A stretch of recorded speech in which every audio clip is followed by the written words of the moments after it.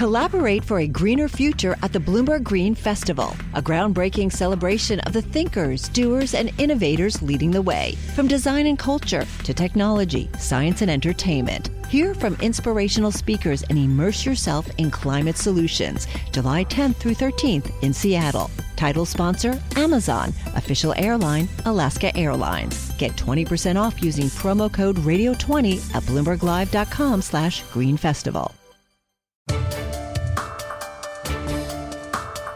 Welcome to the Bloomberg Law Podcast. I'm June Grosso. Every day we bring you insight and analysis into the most important legal news of the day. You can find more episodes of the Bloomberg Law Podcast on Apple Podcasts, SoundCloud, and on Bloomberg.com/podcasts. A novel climate change lawsuit by a group of 21 young Americans faced a pivotal appeals court hearing on Tuesday. During the hour-long arguments, 3 judges from the Ninth Circuit Court of Appeals grapple with the question of whether climate change violates the constitutional rights of the young people who've sued the U.S. government over the use of fossil fuels. Joining me is Charles Warren, head of the environmental practice at Kramer Levin. Chuck, tell us what makes the arguments of these young plaintiffs novel. Well, June, this is really novel in that there's never been an argument put forth that there's a constitutional right to be protected from fossil fuels, in effect. And what they're saying here is that they would like the court to find that this is a violation of their Fifth Amendment rights to life, liberty, and property. And there's never been anything like that in the environmental area, since most lawsuits and rights are vindicated either under federal or state laws or common laws like nuisance and trespass and things like that. But no court has ever said that there's a constitutional right to be protected against fossil fuels, in effect. And judges are often uncomfortable with breaking new legal ground. In this case, Judge Andrew Hurwitz said to the plaintiff's attorney, "You're asking us to do a lot of new stuff, aren't you? But why not let the case go to trial where all the evidence can be presented and see if the plaintiffs can meet their burden?"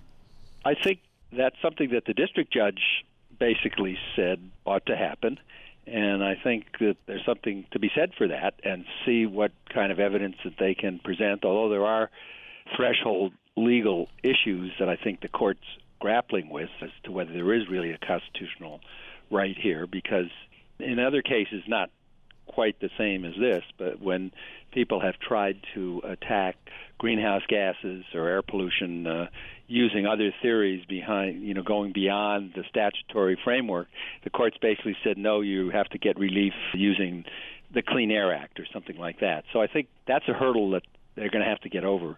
But there's a possibility they could get over that and at least go to trial and see what they can develop through presenting evidence. The government called the case a dagger at the separation of powers. Is that one of the government's best arguments and the toughest hurdles for the plaintiffs, whether the courts can even step in?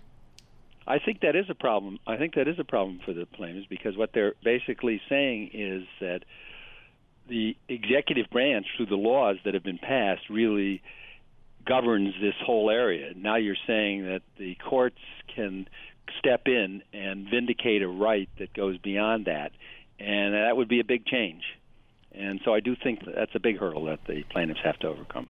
Collaborate for a greener future at the Bloomberg Green Festival, a groundbreaking celebration of the thinkers, doers, and innovators leading the way. From design and culture to technology, science, and entertainment. Hear from inspirational speakers and immerse yourself in climate solutions. July 10th through 13th in Seattle. Title sponsor, Amazon. Official airline, Alaska Airlines. Get 20% off using promo code radio20 at bloomberglive.com/greenfestival.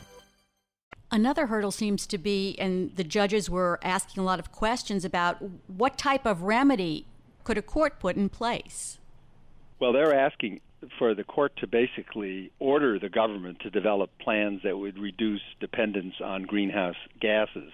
And that would be something where courts don't often come up with plans like that, where they specifically order a government agency to come up with ways to reduce, let's say, air pollution or water pollution or something like that, because that's what you have a statutory scheme for. And, if they're violating a statutory scheme, that's one thing, but it's hard to say now you must come up with a whole new program. And that's what I think the government is trying to get at, and saying you really can't do that as a court. So there is certainly some precedent for that. So this is the second time that the Ninth Circuit has considered this case. It was just 10 days away from trial in October of 2018 when the Supreme Court paused it. So will any decision here likely be appealed to the Supreme Court, and how is it likely to fare there?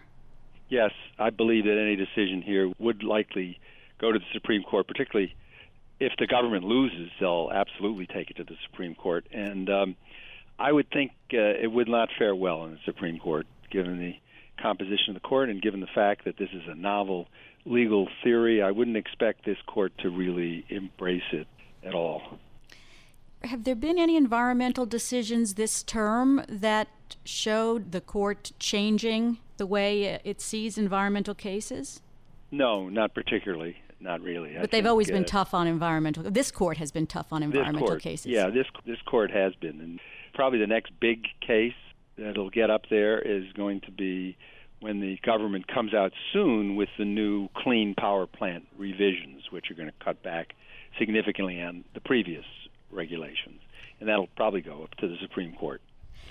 Now, I'm wondering, the court is not supposed to be influenced by what's happening outside, but in this case, because there's so much talk about climate change recently, does that affect the way the court is thinking that Congress is not going to do anything and the president's not going to do anything, so maybe we do have to step in? Not usually. Most courts are generally conservative institutions, and it's rare that they step in, and this would require a big step in something like this, certainly. And I think it would be whether or not they would uphold or overturn the regulations that come out under the Clean Power Plan. That's something that sort of goes in the normal course. But something like this, I think, is a very big step, and I don't think that the court would be necessarily influenced by what's happening outside. Chuck, what happened the last time this went to the Ninth Circuit, and why is it back? Yeah, the Ninth Circuit basically sent it back, and they wanted the court to develop, some further information and material, and that's what happened. And now it's been appealed again. The court, after the lower court went through a process and basically said the case could proceed again, it's now back at the Ninth Circuit. Well, it's been fought by the Trump administration, the Obama administration, and they keep going. Thanks so much, Chuck. That's Charles Warren. He's head of the environmental practice at Kramer Levin. Thanks for listening to the Bloomberg Law Podcast. You can subscribe and listen to the show on Apple Podcasts, SoundCloud, and on Bloomberg.com/podcast. I'm June Grosso. This is Bloomberg.